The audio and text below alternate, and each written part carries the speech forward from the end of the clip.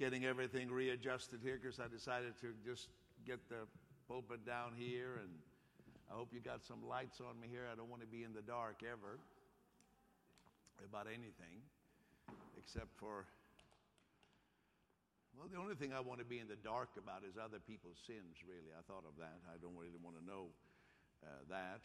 I just want to be in the light when it comes to what Jesus has done for you. Amen. So come a little closer. You seem so far away. You know, this morning we were literally packed everywhere.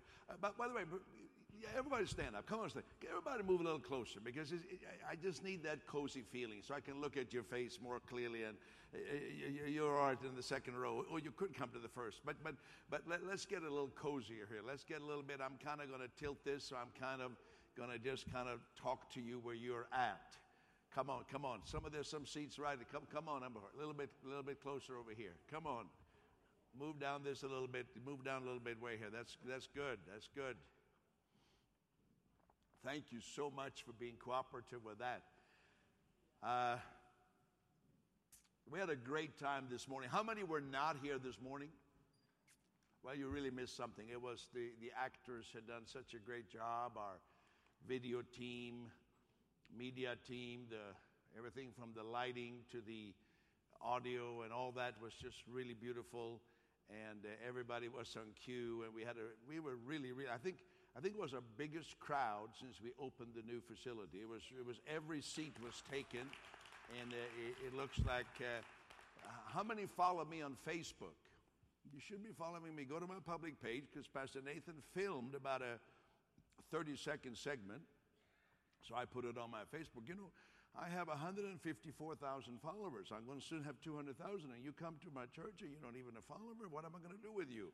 I don't know how to go to Peter Younger public page. Forget the other one because I hardly ever do anything on that one anyhow. But you can see all kinds of things. I think I got more followers from China than I have from Toronto Celebration Church. I don't know.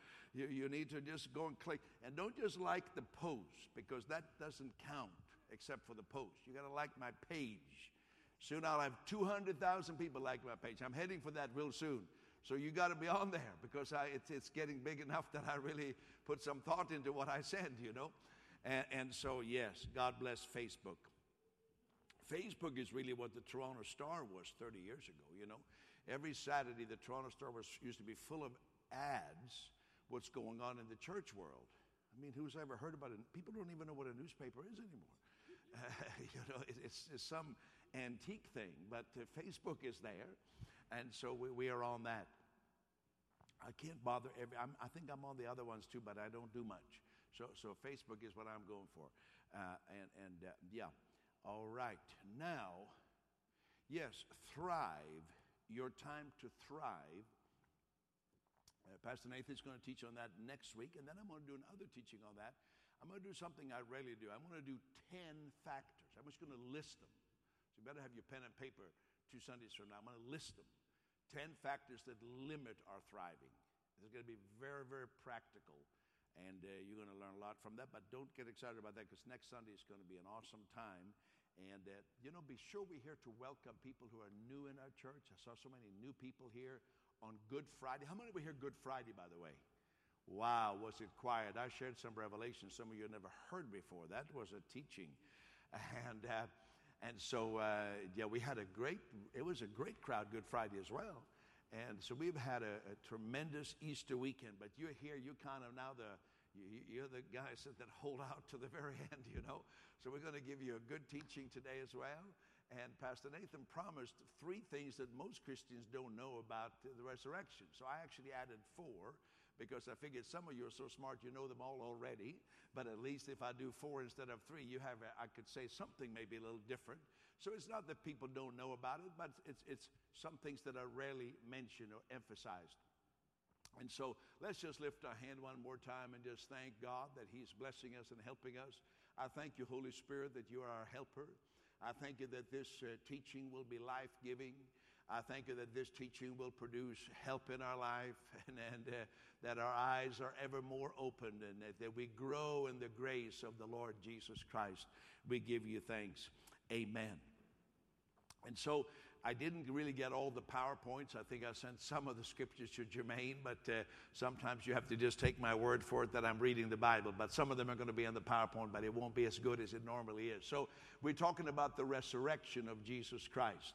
And some things that might be overlooked. We look at it as a historical event. Jesus rose from the dead. Jesus conquered death. But the first thing I'm going to tell you, that Jesus rose in a different form. In a different form. Now listen to this. Romans 1, verse 3 to 4. Jesus Christ our Lord, who was born of the seed of David according to the flesh, and declared to be the Son of God with power according to the Spirit of holiness by the resurrection from the dead. So here is a clear delineation between Jesus, the Son of David according to the flesh, before the resurrection, and then Jesus after the resurrection declared to be the Son of God with power. Now think about this. If I say like this, before the resurrection, who do you have? You have Jesus, the carpenter's son. You have Jesus in Matthew, Mark, and Luke. You have the seed of David, except in rare situations. Once in a while, you have this carpenter, Jesus, but once in a while, something happens, like on the mountain of transfiguration, and they see Jesus in this transcendent glory. And then he says, don't tell anybody till after I'm risen from the dead. In other words, I kind of gave you a little bit of a preview of what I'm going to be like after I rise from the dead, but don't tell anybody yet. And then it's back to the carpenter's son again. So you see that Jesus according to the flesh. And many people, they're very fascinated. What did Jesus look like? What was his skin color? What was his eye color? And they try to depict it. That's so important to so many people. To me, it's not so important how Jesus looked according to the flesh. According to the Son, the one who was the Son of David. What's important is Jesus today, Jesus now. And it says like this in 2 Corinthians 5:16, the latter part of this says that though we have known Christ according to the flesh, yet we know him thus no more. Now see that they got the real old King James, but I can able to translate it for you here. So he's saying to the others who had seen Jesus when he was the Son of David, according to the flesh, it says, you know Jesus, you know his hair color, you know his eye color, you know what his nose looked like, and so you know him according to the flesh. But he says, now, we don't know anybody that way anymore. We don't know even Jesus according to the flesh. We know him according to the Spirit. So what I'm saying to you, there's something different about Jesus once he's risen. Are you with me so far? So here's something interesting. In John 21:4, it says about Jesus' disciples, it says, Jesus stood on the shore, but the disciples knew not that it was Jesus. How is that possible? Seriously. They had walked 3 years with Jesus, and they didn't know it was Jesus? Believe me, if I was walking along the shore of Lake Ontario and saw Alex Montongo, I would know it was Alex Montongo. I wouldn't say, oh, there's Alex, but I don't know him. I don't know. No, I would know. I kind of know his hairstyle is kind of not much hair there, but there's a lot of hair, but it's kind of short. And so that, there's only, but I kind of know. Many of you, I would know. I recognize you. I say, I know you. So how come they didn't know Jesus? Then it's even stranger. In John 21:12, it says, Jesus said to them, come and eat breakfast. Yet none of the disciples dared to ask him, who are you? Knowing that it was the Lord. Isn't that strange? On the one hand, they didn't dare to say, who are you? But yet they kind of knew it's the Lord. This is the Lord, but who are you? You look different. So there was something different about the resurrected Jesus. I'm not saying you didn't know this before. I'm just laying it out from the Bible. Look at it. Look at John 20, verse 14. This is speaking of Mary Magdalene. She turned around and saw Jesus standing there and didn't know it was Jesus. Now, we know that Mary Magdalene was closely acquainted with Jesus, closely associated with Jesus. So here she thinks that Jesus on resurrection morning is the gardener. And so she saw him but didn't recognize him. So what I'm saying to you, 1 Corinthians chapter 15 talks about this, that there is a resurrection body and there is a mortal body. There's a resurrection body. So Jesus appears differently. Have you ever thought about that? I find it so fascinating. See, I like to stop and think, for example, it says that when Jesus was with the disciples, they ate fish. Now, this is going to be deep for Sunday afternoon. Are you ready for this here now? It's not going to be like super important, but it's kind of a fun little thing to throw in there. So Jesus ate fish, right? So what does the fish go? It goes into the digestive system. Now, how many know the fish did not have a resurrection body? It was just a regular old mortal fish from the Sea of Galilee, right?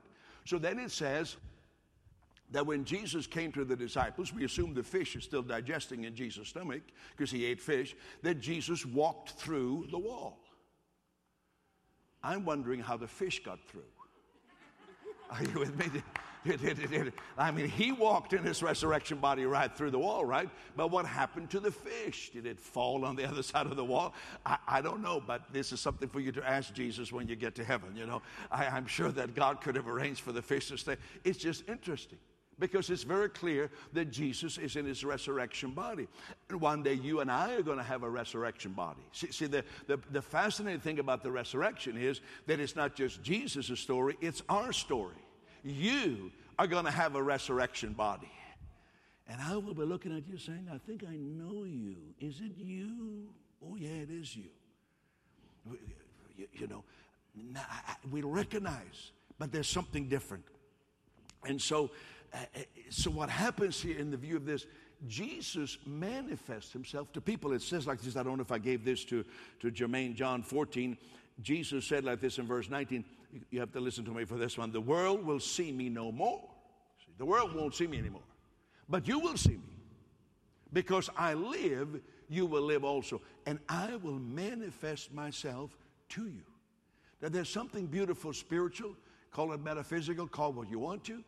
But Jesus appeared to people.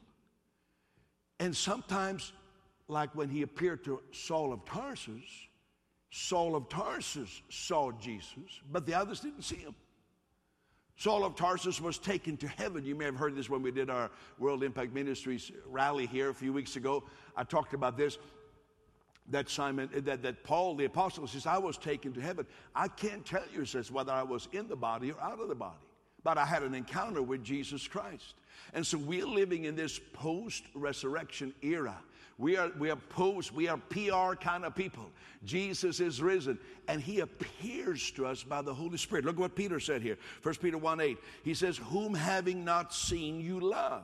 Though you now do not see him, yet believing you rejoice with joy inexpressible and full of glory. This is the amazing thing, that though we have not seen Jesus according to the flesh, Jesus, the Son of David, we are all happy about Jesus. We have like this great joy. We're saying we love him. And an unbeliever would say, how can you love someone you've never seen? What's wrong with you, Bertha? How can you say you love the Lord? Because sometimes say, oh, I love the Lord. And I know we can kind of say it in a routine kind of way, but I'm not talking about that.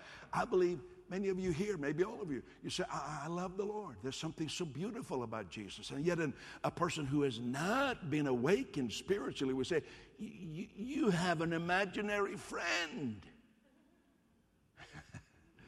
Well, for you I do, but not for me.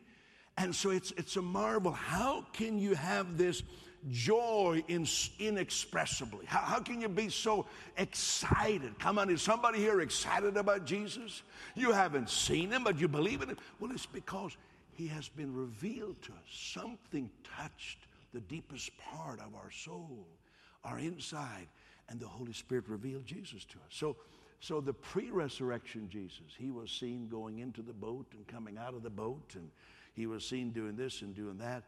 But the post-resurrection Jesus, yes, he is there in the physical body.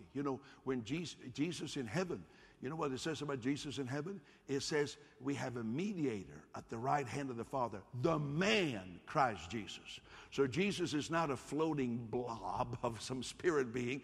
There's a physical resurrection body to Jesus. We have a mediator in heaven, the man Christ Jesus. Are you with me? So I'm not trying to say that he's not in a bodily form, but he's a resurrection body.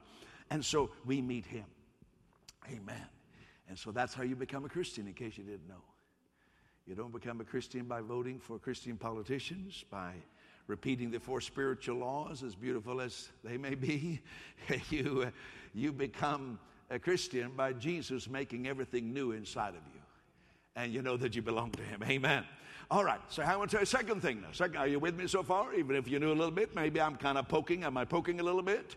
Some of you still worried about the fish. Well, don't worry about it. It's wherever it's gone now. And so Jesus rose as a prototype for all believers. He's not just the risen Jesus, he's our model, he's our prototype. Romans 8:29, I don't think I gave you this, but it says there that Jesus might be the firstborn among many. Firstborn. Everybody say firstborn. Well, we use the word prototype. It's a more modern word. Same thing. Colossians 1:18, he is the firstborn from the dead, that in all things he might have the preeminence. So he is the first one. You know, if you look in car manufacturing, for example, if you manufacture a new car, well, they build a prototype, and they put it through crash tests, and they do all kinds of things with that car, right, to see if it's good. And then they test it, and they get different reviews in Auto Trader magazines type things, and the prototype takes all the hard hits.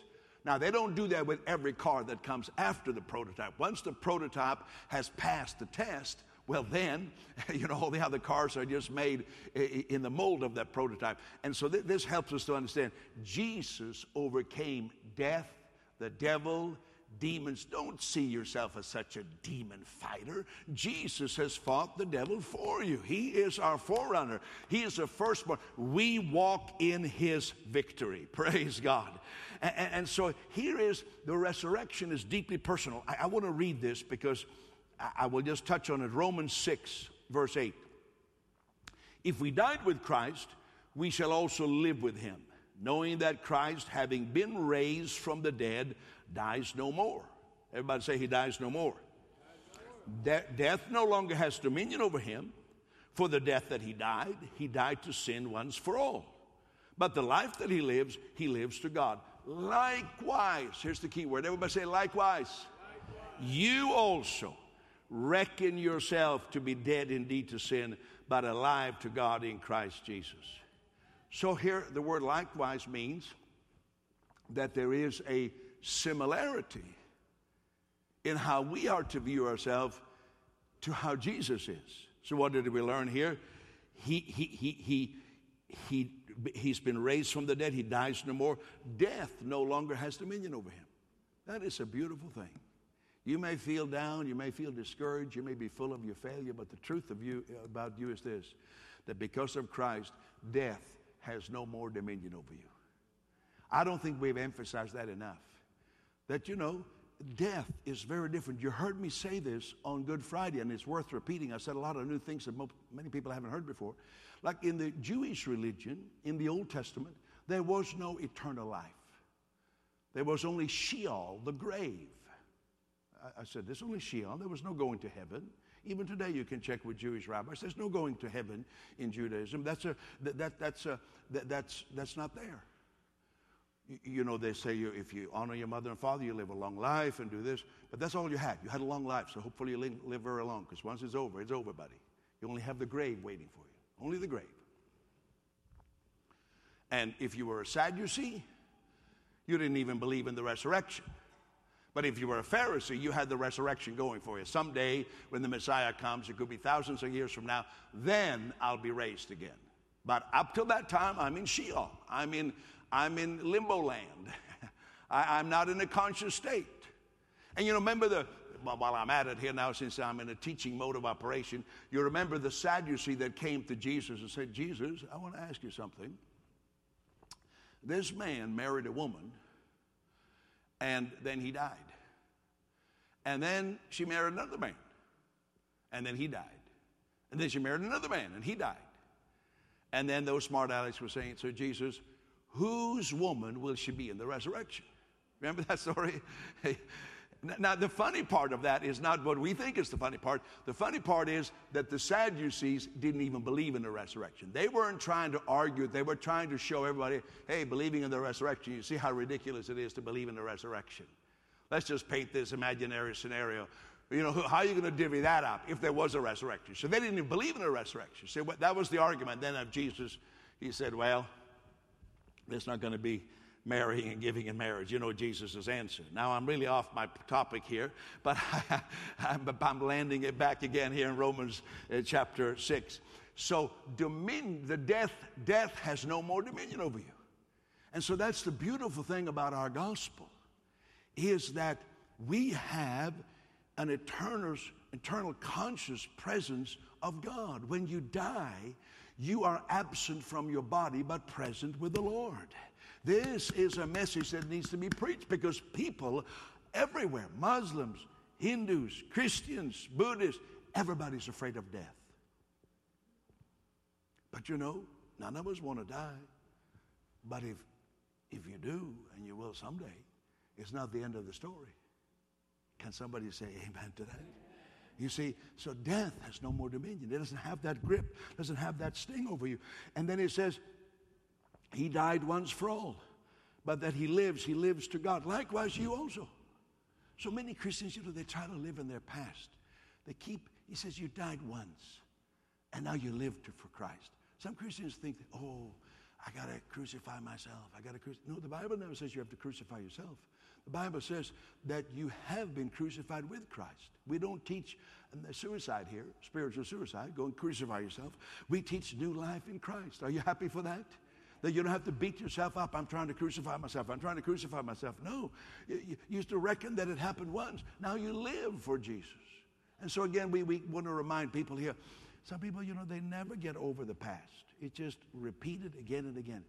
If you keep digging up an old grave, it's going to stink. You bury somebody, leave them there for a month, and you dig them up again. Leave them for a week on the surface of the earth. Then you bury them, and then you dig them up again. It's going to stink. And that's what many Christians are doing. They're digging up their past, digging up their failures, and they let preachers dig it up for them. Oh, you know, this has saddened me, but I'm sure it's not true about anybody here, but I'll just throw it out anyhow. I have seen, so a preacher comes to town and he says, oh, some of you are struggling with things from your past. Please come forward so I can pray for you. 50 people run forward. Okay, now we dealt with it. Done. 3 weeks later, 3 months later, another preacher comes to town. Oh, I feel the Spirit is showing me that some of you have things. Your same 50 people go forward again. Oh, now they were laid hands on. They crawled on the floor. They did. Oh, it's done now. Then 4 months later, someone else comes and tells a story about how terrible their life was, and maybe you've had a terrible life. And the same people go forward again and again. Now, if you want to do that, I suppose it could be some psychological lift in that, but it's not the gospel. The gospel is you have died once. But it says, reckon yourself dead. In other words, there is a temptation to dig it up again and again. So reckon yourself. Say, no, I'm not going to have anybody pray for me again, because I reckon it was done through what Jesus did. As much as I'm tempted to respond to that altar call about my past, no thank you. I will have a Tim Hortons dark roast instead. I'm not going to be drawn back to go over that again and again and again, because I reckon myself that, oh, if you think I'm being bad saying this, please forgive me, but, you know, honestly, I'm trying to help everybody. You don't have to go over that again and again. Live the new life. Jesus died once, and now he lives to God. You live to God. The big deal about you is not everything that you did wrong, but the big deal is that now you are living to God. Amen. Now, I'll give you something else. Number 3, Jesus rose to model a natural, supernatural life. I find this so interesting. Now, Jesus is in his glorified body, and so when Mary comes there to the garden, She thinks Jesus is the gardener. She doesn't think Jesus is the high priest. I mean, wouldn't that be more appropriate for the mighty Jesus to look like the high priest with a big hat on? He's like the gardener. He's raking leaves. Are you seeing me? Jesus is, he said, oh, I think it's a prophet. Oh, I think he's a prophet. No, she didn't think it was a prophet. She thought he was a gardener. Everybody say gardener. I find that very fascinating because, you know, according to religion, Jesus should have had a big robe on, the resurrected Jesus. He should have been floating through Jerusalem kind of in an elevated cloud, shouting, Pontius Pilate, I got you now. You were wrong, buddy. I'm alive again. I'm back. Like a good Clint Eastwood movie or something. You know, Jesus said, I'm back. I'm back again. No. He's the gardener. Isn't that fascinating? The gardener. He said, well, couldn't he showed up as something better than a gardener? And then, in another resurrection account, there are some discouraged disciples on the road to Emmaus. You've heard we often refer to that because that's one of the most fundamental chapters, in my opinion, to understand the Bible, Luke 24. And Jesus appears beside them. But again, it doesn't come like, oh, I'm here, I'm risen, give me glory, praise me. No, he is a mere zealous brother. He's like a fellow believer who seems a little bit over-enthusiastic. and they say, oh, haven't you heard? We are so upset. We're so depressed. What's happened? He said, what? What's happened? He said, oh, it's me. I suffered a lot for you guys. Oh, you should have been. Oh, you should have. Oh, you may think it's bad. No, that's not. See, that's how religion will portray it. He's just a zealous brother. And then they realize, you know, I won't go into it, how it was Jesus. But my point here is he shows up as a gardener. He shows up as a zealous brother. Then you have a third account, the one I quoted earlier in John, where Jesus is barbecuing fish. I mean, what is more human than turning on your barbecue? Some of you are going to do that soon because it's spring. You're going to barbecue some burgers. Jesus barbecued fish burgers. He had some of St. Peter's fish. By the way, if you come with me to Israel, we can have some of the straight descendants of St. Peter's fish. When we get to the Sea of Galilee, we get some straight descendants from that fish. Not the same fish Jesus ate, but the straight descendants. Are you with me? And we will, and they keep upping the price for them all the time. But we'll try to squeeze one of those in. By the way, please remind me, I'm going to tell you why you need to sign up for Israel right away, but I'll do that later on. And so he's there flipping fish. He's grilling fish. Again, it's such a non-religious revelation of Jesus.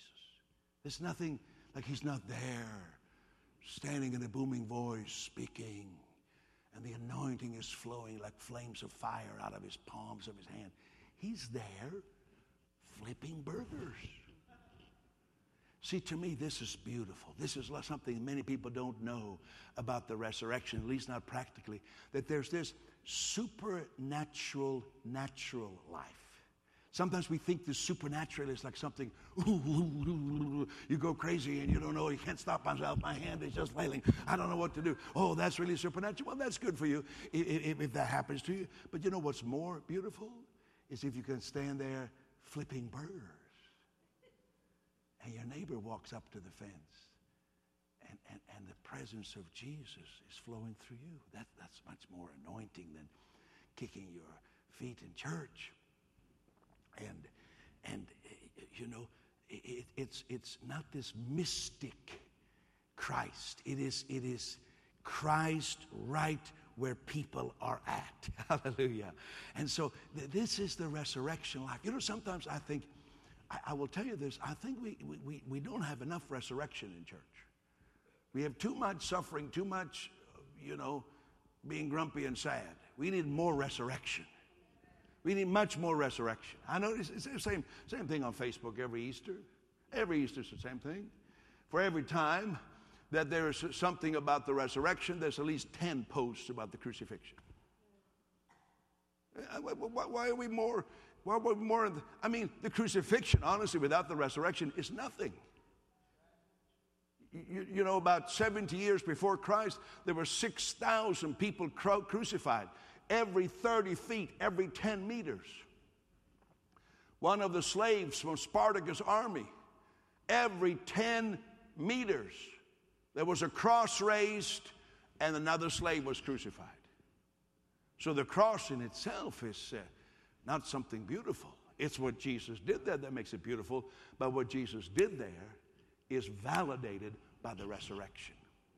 Amen. I'll tell you something more. I want to go to the fourth point because it ties in with this. Jesus' resurrection is the foundation for real faith. Now, this is not on your PowerPoint, but I'll read it to you.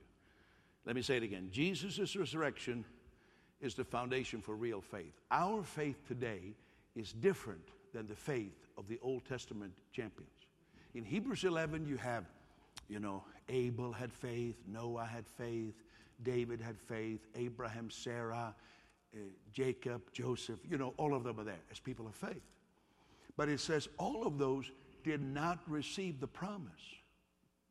So I don't know if you want to hang out with that group who did not receive the promise. It's up to you.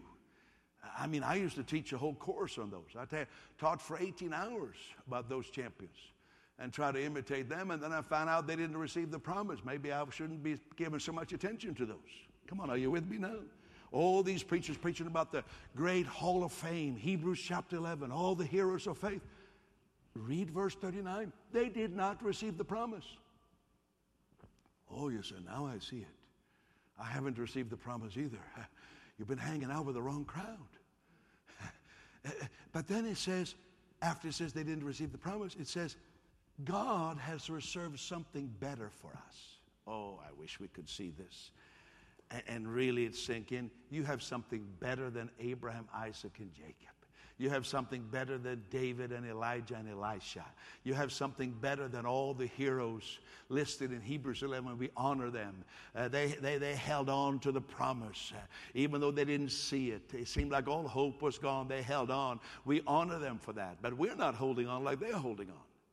We're not looking for the promise to be fulfilled. Let me tell you, if you're looking for the promise to be fulfilled, I don't care how many times we sing standing on the promises. I'm not standing on any promises at all. Whew, that went over well.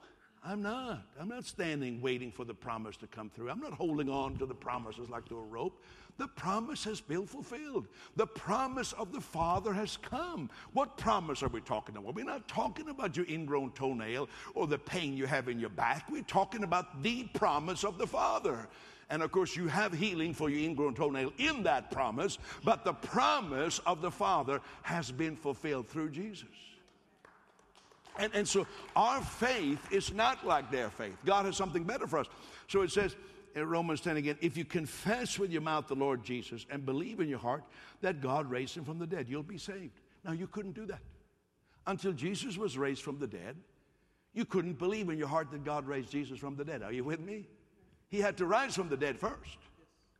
That's why Abraham, in the Old Testament, in the Jewish scriptures, is our best example of faith.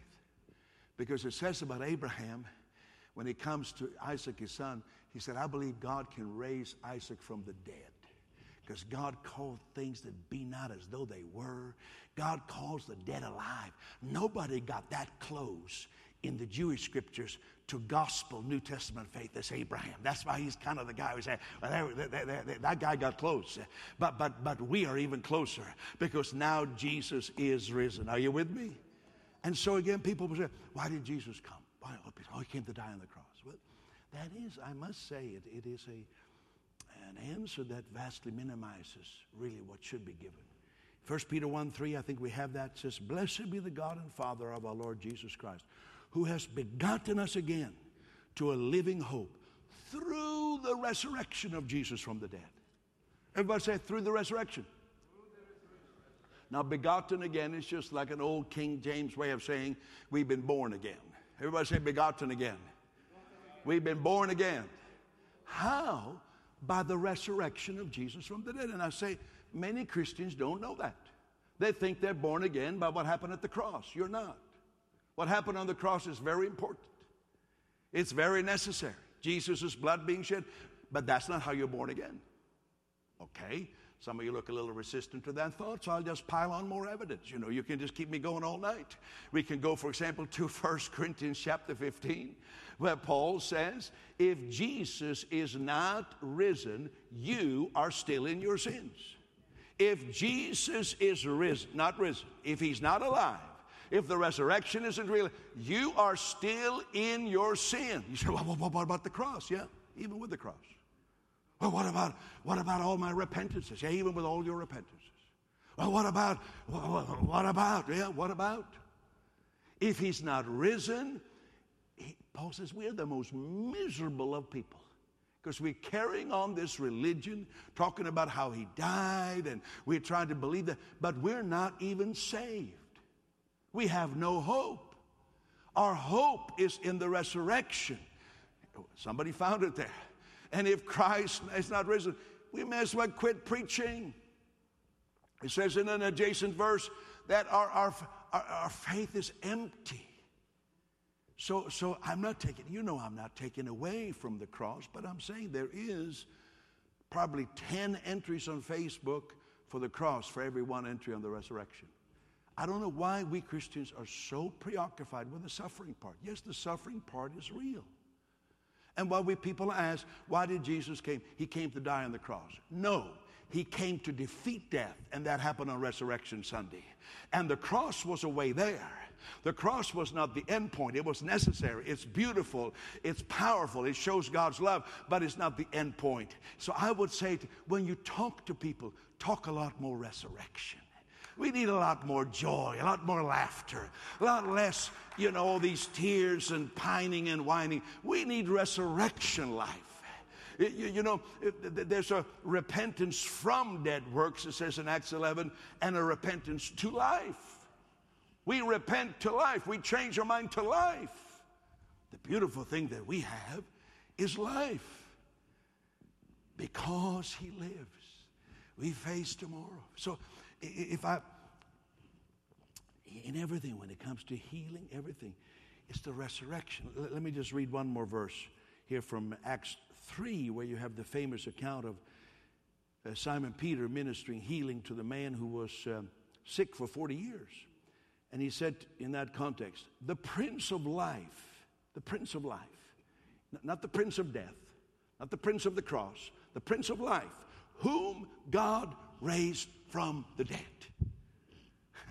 Yes, the faith which comes through him has given him this perfect soundness in the presence of you all. So it's the resurrection life.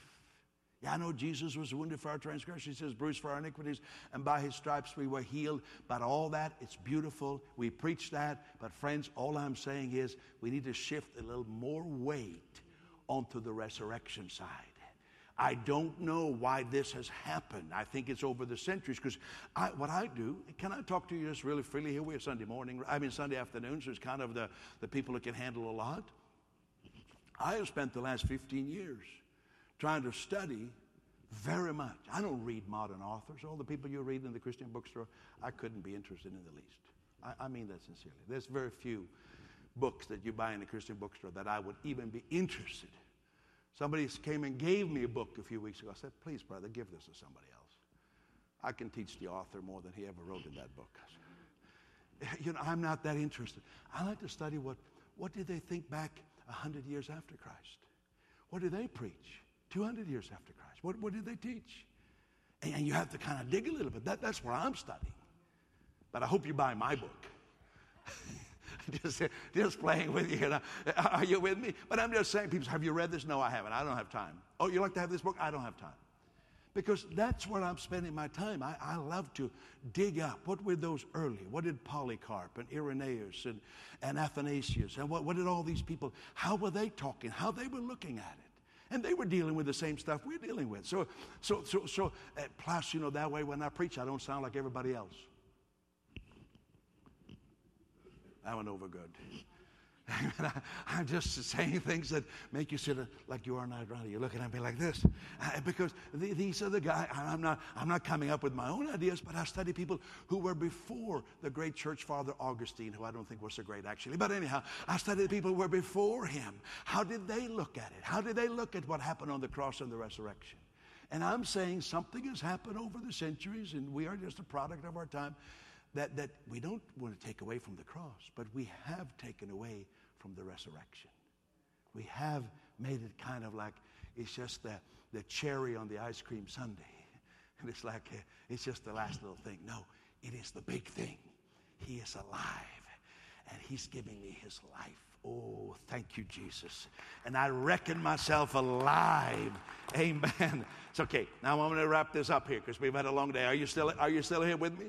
Am I giving you something to think about? That's what I promised, to give you something to think about. You got to give me a shout now, unless I'm boring you here to tears. Are you still here? Are you okay? And so, you know, if you read the epistles again, it's so much about this life. We have this life in earthen vessels. We're just earthen vessels, but we draw on this life in us.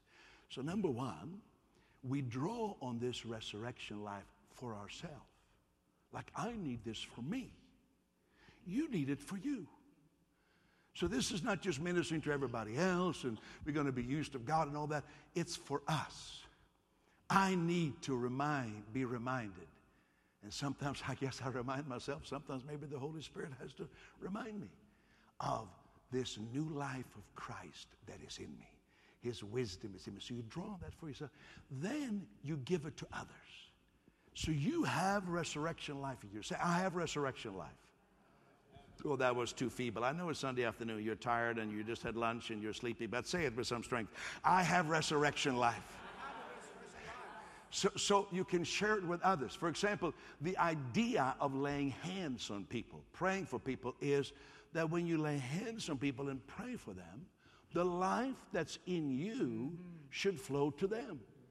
That's the idea. You have life from Christ in you, and you pray for them. Now, sometimes what we Christians do, we just pray for one another all the time. I mean, that's nice. It's like, I want to prophesy over you, Alex. Oh, you're anointed. And he says, oh, I want to prophesy over you, Peter. You're anointed too. And we can kind of stand here and kind of scratch one another's backs and say, oh, I feel the anointing on you. Oh, he says, I feel the anointing on you too, Pastor Peter. Oh, I feel there's a light. There's an aura. Oh, I see a light over your head too. Oh, we can stand here and kind of juice it up, you know, kind of have a good time and just kind of see great things in one another. And that's nice. I mean, not that nice, but it is a little bit nice, you know. But the idea is that you have this resurrection life that has been made alive in you. You've been awakened to it, and you share it with others. That's why Jesus even said like this, when you go into a house, here you come, a person with new life. You come into a house. You don't look like Grumpy George. You look like, or Georgina, whatever. You come in there and you say, peace to this house. You don't say it like that. You say, hey, good to see everybody. Peace. You come with peace. And he says, the peace will spread in the whole house. That's the kind of influencer you are. Say, I'm an influencer. So if you have a house, the cats are fighting. The cat and the dog are fighting. The dog is barking. Kids are screaming. Mother is pulling her hair out. There's 3 weeks of dishes on the counter, and there's dirt everywhere. There's in every little corner. There's this rat things and mouse things, and you don't know what is there. And cat hairs are coming out of the pecan pie sticking out that they're serving you. And here you walk in, a nice little church member from TICC, and you walk into this chaos. Peace. Isn't that beautiful? That's life. So, oh, I hate this. I hate going there. I hate this. Why do you hate it so much? You have peace in you. So I'm trying to alert you to the resurrection life. The reason I said that thing about the cat hairs, because when I first moved to America, it sounds like a movie, but I moved to America. I didn't have any family here. So some guy from northern Maine invited me to come to his house for Christmas. It was the worst Christmas of my life. I mean, I've never been to such a bad Christmas in my whole life. They took down the Christmas tree before 9 a.m. Christmas morning. I didn't even see it. It went up and it went down. And literally, they had so many cats in the house that I'm telling you, every piece of food had cat hair sticking out. I don't know. I wish I had had this teaching before I went there, because I just the Lord led me away in a few days. But it was, so that's why I can see the cat hairs popping out of the pie. You know, I can see it when I'm saying it. That's where I get these associations from. But I'm saying, so maybe that's not in Toronto, but you walk in there, you have resurrection life, and you say, peace, peace, peace. That's why you can pray for someone. You can say to someone, hey, can I pray with you? Maybe they're not a believer. But if you say it nicely, like, you know, you come like the gardener. You don't come like I'm the high priestess of prophecy in Toronto. No, you come like the gardener. You come like the guy flipping fish burgers. You kind of have a soft approach. And you say, oh, can I pray with you? And they say, sure, sure. And then life, resurrection life. Oh, I'm getting myself all blessed just thinking about this here. I have no idea. I forgot my watch at home. I have no idea what I'm doing all day. I don't know what time it is because there's timers up here. I can't even see it. Are we doing any good? Amen. Okay, here we are. We're doing really good. I'm doing really good. I should go for another hour. I get encouraged looking at his clock. No, I'm not going to do that. We've had a long time. No, you didn't even look frightened. Thank you so much. I'm very kind of you to look so happy that when I said that, I know you're being courteous to me. But this is a reality. This is so beautiful. You have this life. Come on, lift up your hand with me. Would you say, I have this life? I have this treasure in this earthen vessel. Say, I may be earthen. I may be fragile. But I have treasure in me. That the life is not of me, but it is of God. Hallelujah. Oh, let's practice this. This cannot be a service where I'm praying for the sick. This has got to be a service where you pray. I know most people here are believers, but okay, you can practice on another believer. This is just practice time for when you get out there to meet some good Torontonian atheists. You can just practice here. So we can, everybody stand up right now. And so let me ask you, how many need to be healed by Jesus? Lift up your hand if you need to be healed. Lift your hand way up high. Okay. I'm not going to call you forward. How many have another prayer request where you need help? You want someone to believe with you. Okay, let's lift a hand for that. Okay, I need some more prospects here. You know, okay, if you need Jesus to heal you, lift your hand and say, okay, I want every one of you who don't have your hand raised, I want you to go and find someone and begin to lay hands on them. Do it nicely, like don't, just do it nicely. Don't push them or hit them in the head, but just begin to minister the life of Jesus. Just begin to pray. Open your mouth and pray. I'll pray a little bit from up here, but I want you to get started. Anybody else need someone to lay hands on you? You have resurrection life in you. Thank you, Jesus. Go ahead and just lay hands. Come on, Alex. You go down there. That's right. Just, thank you, Jesus. Thank you for this life that's in us. It's not in this earthen, this fragile vessel. I thank you for this life that is of God. I thank you for this resurrection life. I thank you that resurrection life, it brings healing. It brings joy. It has wisdom in it. We receive it now. I thank you, Jesus. Oh, I give you praise. There's none like you, Lord Jesus. I give you praise. I thank you, Lord, for this life of God that's flowing in people right now. Thank you that this is a reality. In Jesus' name, in Jesus' name. Oh, just take another 30 seconds and just pray. Go ahead and pray right now. Thank you, Jesus. Thank you, Jesus. Thank you for the life of God. In the middle of the chaos, in the middle of that uncertainty, in the middle of that awful, awful, awful reality, that awful situation, you have the life of Christ in you. You have the life of Christ in you. Thank you, Jesus. Thank you, Jesus. Thank you, Jesus. Hallelujah. Now look at me for a moment. Here's what I had an impression.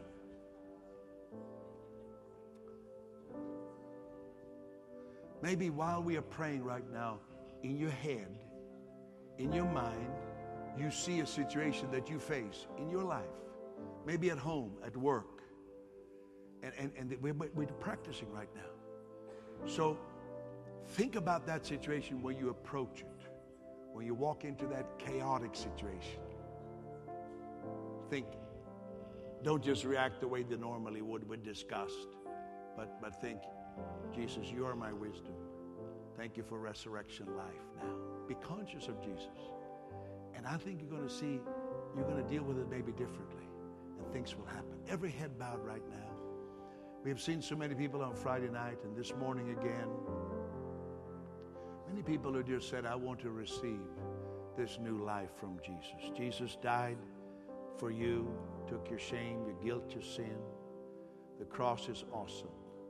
And then he did what was necessary to make it effective. He rose again. He conquered death. And our opportunity is to receive the new life in Christ. So while every head is bowed, if you have not received that new life, or things have happened that you are not certain where you're at as far as that is concerned, I wouldn't want to miss out this afternoon on giving you an opportunity. Just like we did in all the other services, we prayed this powerful prayer of receiving the new life in Jesus. If you would like to receive it, while every head is bowed, lift your hand way up high. Say, I want to receive the assurance that my sins are forgiven. Lift it up way up high so I can just see. So I know that you're lifting it not just to say, all right, beautiful. I don't know. Somebody back here, God bless you. God bless you so much. Thank you for having the courage and boldness. That is so powerful. That is so powerful. Vera, would you mind moving over here towards that nice lady right over there? Just pray with her. This is so beautiful. Let's all just say, thank you, Jesus. Oh, come on, say it strong. Thank you, Jesus, for your life in me. Now, you know what I'm going to do? I'm going to practice this. Some of you look at me like saying, well, that man has no trouble at all. I got lots of trouble. Lots of things. And the more, can I say, the more we do for the gospel. Pastor Nathan and I work together, not just here, but the more you do, the more trouble you get. The more doors that God opens for you, the more trouble you have. There's always some crooked thing that comes to come in that you have to deal with. So you need the life of Christ. Amen? Are you encouraged today? You may be seated right now. Give Jesus a big hand and then sit down. I wanted to tell you this. I feel good myself. I preach myself happy. I'm feeling so happy. I got to tell somebody how good I did this afternoon. I feel like I don't care how big the crowd was. I had a good time preaching this afternoon. I had a good time. At least I'm enjoying my own teaching. You know, it's nothing worse than listening to a preacher who can't stand himself. You know, that's kind of, then if he's depressed, you might as well go and drown yourself too, you know. But this is reality. I just need to be strengthened in this all the time. Now, we are going to Israel in November. And last time I looked was a week ago. We are really getting... I just had in one day, I think there were just a whole bunch of people from the United States that are joining in, that sent in the deposit. We have people from across the country. And you still have a few months. Now, the price, I want to say what we're doing. I just take an extra moment. Like, you're going to get one extra night in Israel over the normal, because I negotiated with, we usually leave Israel at midnight and you fly all night and are miserable. So we leave the next day. So you get a full more day, it's a full more night for the same 10-day tour. And now they tell me the prices are going up on the 1st of May. And so at least if you can make your deposit by then, we can hold your seat. And so I'd really love for you to come. We have a great time. We go everywhere almost. Well, everywhere. Nobody can do that in Israel. But we travel through Jerusalem, all the different sites, the Pool of Bethesda, the Garden Tomb. We go the Via Dolorosa. We go everywhere. We go to Bethlehem. We go to Sea of Galilee. We take you on a boat trip. You can walk on the water as much as you want, and just back and forth there. And we eat fish there, and we go to the country of the Gadarenes, and we go to Bethsaida, and we go to the oldest synagogue, the one synagogue. There's only one synagogue, only one, that still has some of it standing, that is believed that Jesus was in. They just uncovered it in the little town of Magdala, which is just by the Sea of Galilee. We'll take you there. We'll take you to the one in Capernaum. We'll have a great time. That's the town where Mary Magdalene was from. We'll take you to Armageddon so you can meditate there. And we'll take you to where Solomon kept his horses. And you can just walk there where he walked with his 1,000 wives. I don't know. It's just too much to think about. But you can kind of walk there. And some of you just got ideas. Stop that. I rebuke that. We thank God we're not living in that day. Amen. So I'm just saying we'll take you to all those places and we'll study. We'll be on Mount Carmel where the fire fell. We'll be there. And you can still see the burn marks. And we'll not quite, but anyhow, where else do we go? We just go everywhere. We just see everything. Just as soon as we land, we on the way to Jerusalem, we'll go right across the place where Joshua prayed for the sun and the moon to stand still, and I think Samson's jawbone is there somewhere lying on the road. We'll pick that up for you, and we will go to Jaffa, where we do that on the way, just when we land. We go to Jaffa where Simon Peter had the vision on the rooftop. We'll take you right to that place there. You can kind of, you'll probably be so tired from traveling that you'll have a vision for sure. I can't promise what it is, but we'll have a great time. And then we'll go shopping with you.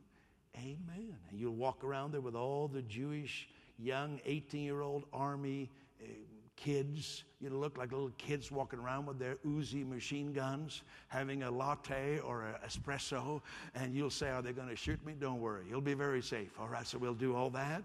And first tour I ever took, one man was convinced that he had purchased downtown Jerusalem the high priest's original robe. He came back all excited. Says, it's a man from Saskatchewan. He said, I just bought Aaron's robe, the original one. And he told me a phenomenal amount he had paid, and I didn't have heart to tell him that it probably wasn't Aaron's original robe that you bought. It was probably a replica, but he had paid so much money. We'll help you to not do that, but you may want to get the replica at a good price. Are you with me all right? Because everybody's looking for $1. It's we go to the Mount of Olives. Oh, that is so beautiful. And you can be there, and the Garden of Gethsemane, and everything. So, do we still have that? Did I do all the? Maria has the flyers in the lobby. Maria, where is Maria Mladinov? She's heading out there right now. Make sure everybody, you leave your name so we can make sure that you get the chance, but you still have time to join that, so it's going to be great. Amen. That was the best plug I've ever done for Israel, I think. That's the best plug I've ever done, and I did it on a Sunday afternoon. How many feel like you would like to come? How many absolutely don't want to come? Okay, how many want to come? Come on, let me see. You're not committing. Don't worry, I'm not taking a deposit right now, but you would like to come. So take a look at that, and I think you'll enjoy it. Right? What a great time we've had today. Let's just stand for a moment. And Father, I want to thank you so much. Thank you for these who have responded to your grace today. For those who heard the gospel, maybe they've never heard anything like it this morning, and they got a seed sown. And I thank you, Lord, for the beautiful people in this church who participated in making it happen. All those actors who stage hands and others who helped out in various things, who kind of skipped their normal Easter activities, and just thank you for blessing upon them in Jesus' name. Amen. Amen. Well, let's give the Lord a big praise. And are you going to come and sing for us? Yeah, you better come up here. We have to. Oh, which video is that? Oh, okay, we have this morning. Look at this 40-second clip. You can see it on my Facebook because Pastor Nathan sent it to me. So let's run that clip there. That's from this morning, just a few hours ago.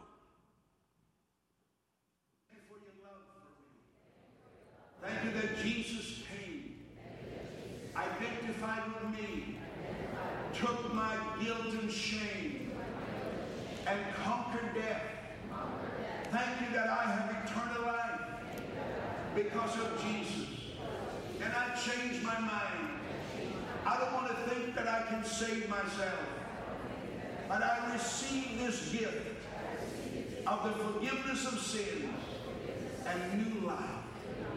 Thank you, Jesus. Amen. Amen. If you don't mind, so that was this morning. Give the Lord praise. And then we called, many people came forward when we invited them to come, and we were counseling with them. And I noticed that Vera was still in the same place this morning as she is this afternoon. So some people keep their locations very straight here. God bless you. Let's go rejoicing. Next Sunday is coming, and you'll enjoy it. God bless you.